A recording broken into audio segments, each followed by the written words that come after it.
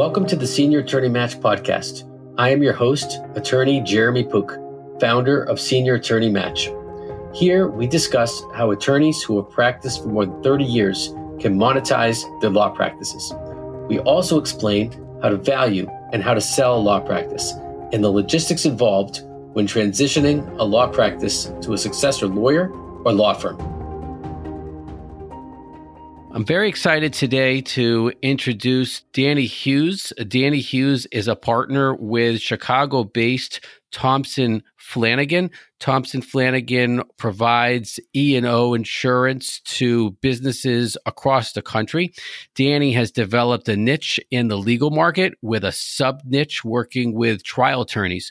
Today's episode will be focusing on insurance products, professional liability insurance products for lawyers, and we'll be speaking about trial attorneys and lawyers generally. Danny, welcome. Thanks for joining us. Tell us a little more about yourself. Sure, please.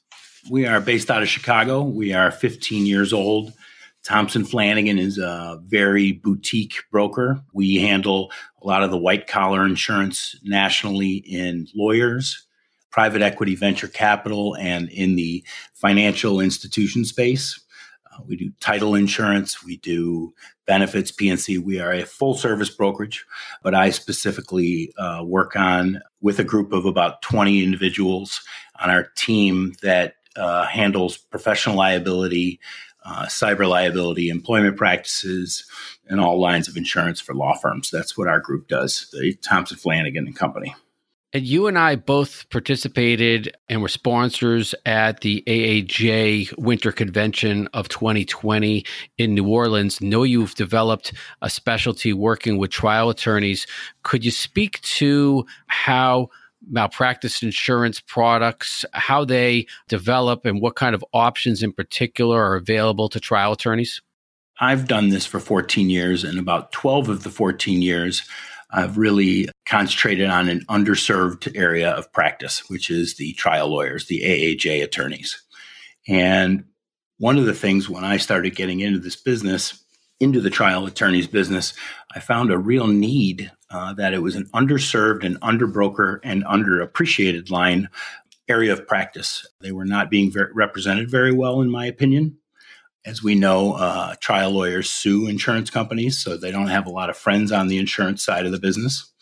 And I found out that they relied on a lot of other people to broker their insurance.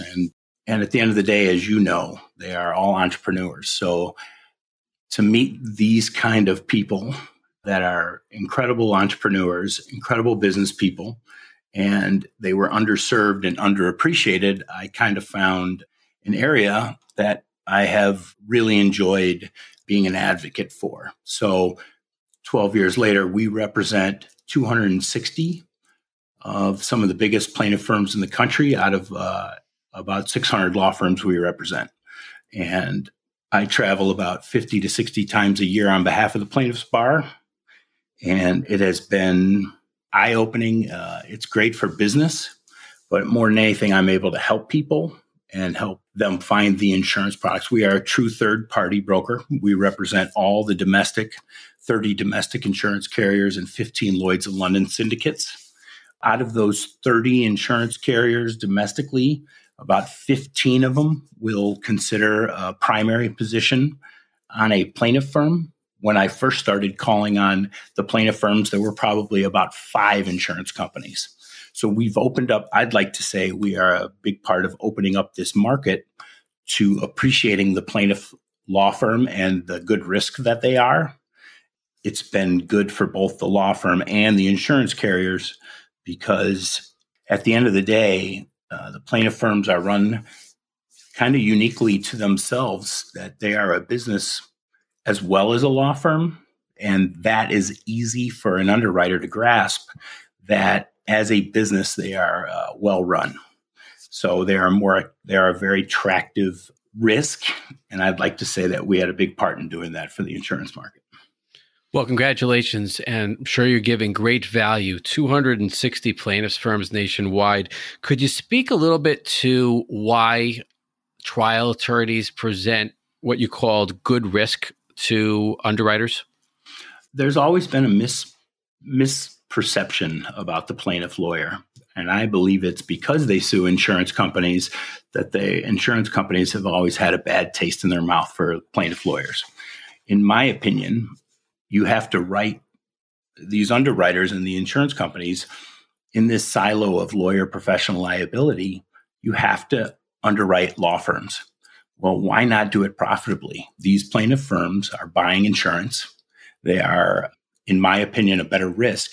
And I say that because many of my clients specifically know to the penny what it takes to bring a case into their firm. Many of the courts do not allow for a plaintiff firm to breathe without having to have agreement from everybody on their cases. There's just a lot of intricate things that make up a plaintiff firm that show them to be a very favorable risk. And that's kind of what we relay to the markets, whether you're a plaintiff class action, plaintiff mass tort, whether you're a car accident firm, whether you're the tip of the arrow on an MDL, whether you're just gathering cases and giving it into the lead 10 on the leadership committee. We know how to kind of message that to the market of what kind of firm you are. And the market really has been very receptive to our messaging on behalf of the plaintiff firm. Well, thank you. There's a particular acronym that you and I both know, and that typically causes owners and managing partners of law firms that are considering succession planning for their practices or transitions in their practices to drop their jaw. And that's the ERP. Could you explain what an ERP is and a typical cost associated with it and some planning that senior attorneys can consider with regard to the ERPs that are in every policy? Yeah, sure. Now, I'll start out with a very lawyerly statement that each policy has its own language and policy requirements, and each has its own nuance. So please check your own policies, or if someone wants to reach out to me, you can get my contact information. But at the end of the day, an ERP is called an extended reporting period. And there are many different kinds. And whether you're an individual attorney or a law firm, it is a jaw-dropping sticker shock experience because we are usually the last thing people do. They take care of all their other business and then they worry about their insurance last. The only two real situations I come across every day, this is a question I get asked more than any other question in my day-to-day activities. I get, 10 phone calls a week on this specific subject. So the two times it is an essential part of what your business is if a law firm is going out of business or a law firm is getting merged or purchased. You are going to be required, not legally required, but if you want to protect everything that's ever been done at that law firm and its work product, you have to purchase a tail. And that tail, the pricing and the language is all within your policy. It's the only non-negotiable in our business. All the pricing is built into the policy. So you have an opportunity as a law firm to buy a tail or an extended reporting period if you shut the doors down or if you sell yourself or you're getting bought. We get brought in on mergers and acquisitions all the time where we are required as the broker of the larger firm to broker that extended reporting period for our clients so that they're taken care of. So we will take care of that smaller firm's ERP. In terms of what you are talking about in terms of individuals, there are many different kinds, but I get phone calls every day about the ERP. In the extended reporting period, if you are truly retiring from the service of law, you are no longer practicing attorney. There are a few policies, more than a few policies, that will allow you, if you have been with a certain policy for more than 3 years, that will offer a free retiring tail coverage. Now, the language is the most important part, is you have to truly cease the practice of law. You cannot moonlight, you cannot, it will negate any tail that you get if you continue to practice law in any other capacity. You have to truly be retiring. If it's not free, 1 year tail can cost about 100% of the annual premium. A 2 year tail is sometimes 125, 150% of that annual premium. And then you go up to, 300% for an unlimited tail. Then you have to really think about your area of practice. How exposed are you? If you practice in anything that has an unlimited tail practice, which is, estate, probate, trust, which is not necessarily the audience here, but as an example, that has an unlimited tail. That lawsuit can come 30 years from now. You would want to buy an unlimited tail if you had any exposure to estate, probate, or trust practice. If you're just doing personal injury and there's a statute of limitations for 2 or 3 years in your state, that's fine. You could kind of feel a little more comfortable. And Danny, I'll just cut in for a moment and let you know that I recently finished a matter with a few trial attorneys. And even though here in Massachusetts, there's a 3-year statute of limitations on negligence, the plaintiff's attorney that I represent, they pointed out that their client agreement is a contract. So under Massachusetts law, statute of limitations for a contract is 6 years. So we erred on the side of promoting them purchasing an unlimited in time policy. Yeah. And at the end of the day, and then you get into the whole, whether it's surplus lines or non-surplus lines or standard or non-standard policy, a lot of the non-standard or surplus lines policies do not offer an unlimited tail. They will only offer up to 3 years. Then you're in a little bit of a pickle. And there is a bit of a market for tail. If they're bigger tails, there can be an open brokerage market for it. But there has to be some premium behind it as well. And just to add some of my own personal experience, Danny, and also to give kudos to you and the work that you do, it's important from what Danny said a few minutes ago, when Danny said that the cost of a tail policy is locked into the policy.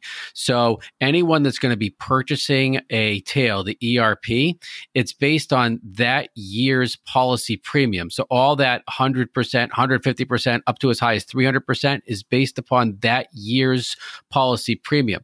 So for any law firm or lawyer that's considering a merger or considering a sale or considering even just packing it in, it's very important to keep your eye on when your policy is going to renew, because any of the planning for the cost of a tail policy needs to be done before your policy renews.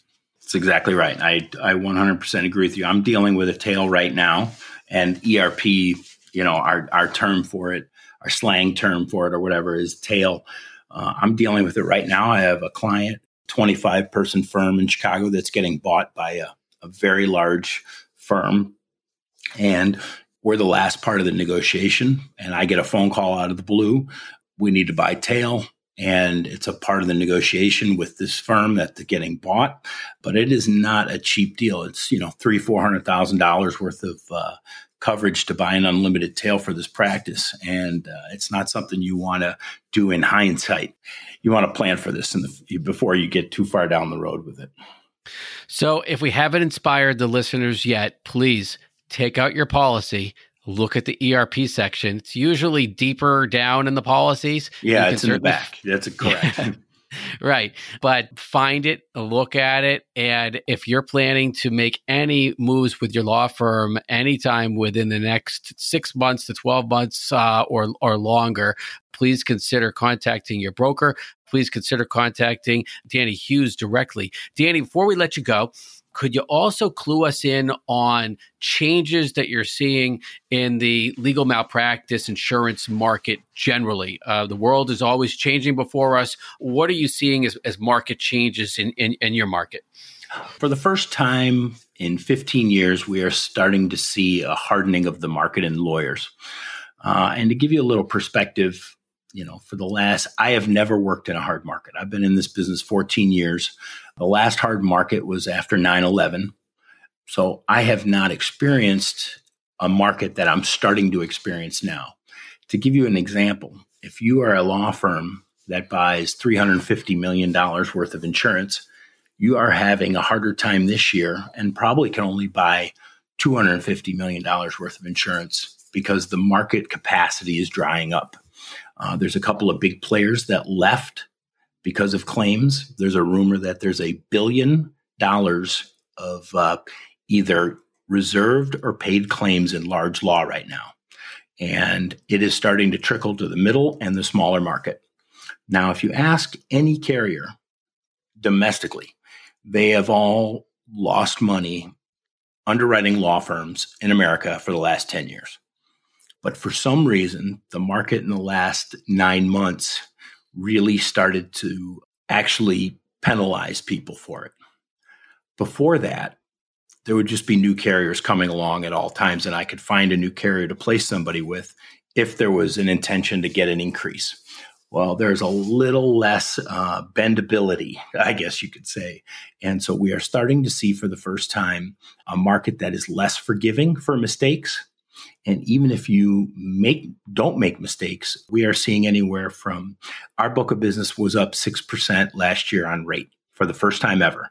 I think it averaged 7 to 10% decreases for the 13 years prior to that. So we are starting to see a hardening of the market in the lawyer space. And many people have seen it in their property and casualty renewals and everything else. It's finally hitting the lawyer space. So my recommendation to people is get your applications done early and allow your broker to go to the market and effectively broker so that if the news is not good, they can relay it to you and also be able to go out there and go to the rest of the market if need be. Give your broker enough time to broker your policy this year. And Danny, you're based in Chicago. You mentioned earlier in the interview that you work with approximately 260 plaintiffs firms across the country. So are you able to underwrite law firms across the U.S.? Yeah, I'm actually in 40 states out of 50. I think I just wrote one in Idaho. I'm actually a broker, so I don't do any of the underwriting. But yes, one of the huge advantages of being in Chicago is if you're a plaintiff lawyer, you've probably received most of your checks from an insurance company in Chicago. We are the middle of the country. O'Hare Airport allows me to have a cup of coffee in any state in the U.S. at 9:30 tomorrow morning. Well, wonderful. Danny, thank you so much for joining us today. Danny Hughes, Thompson Flanagan, specialists for specialists, focusing on E&O with a particular focus on law firms and a sub-niche working with trial attorneys across the country. Danny, thank you so much. And if you could just let us know a website where listeners can go to find out more about Thompson Flanagan. Yeah, Jeremy, thank you for your time, and thanks for allowing me to be on this. You can go to Thompson Flanagan, that's THOMPSON, Flanagan, FLANAGAN.com. ThompsonFlanagan.com is our website, and my bio and my contact information's on there. And reach out to me if you'd like, and I'll help you any way I can. Thank you for listening to this episode of the Senior Attorney Match podcast. For more information, please visit seniorattorneymatch.com. You can always reach me, Jeremy Pook, by calling me at 781-247-4211 or sending me a text message at 617-285-3325.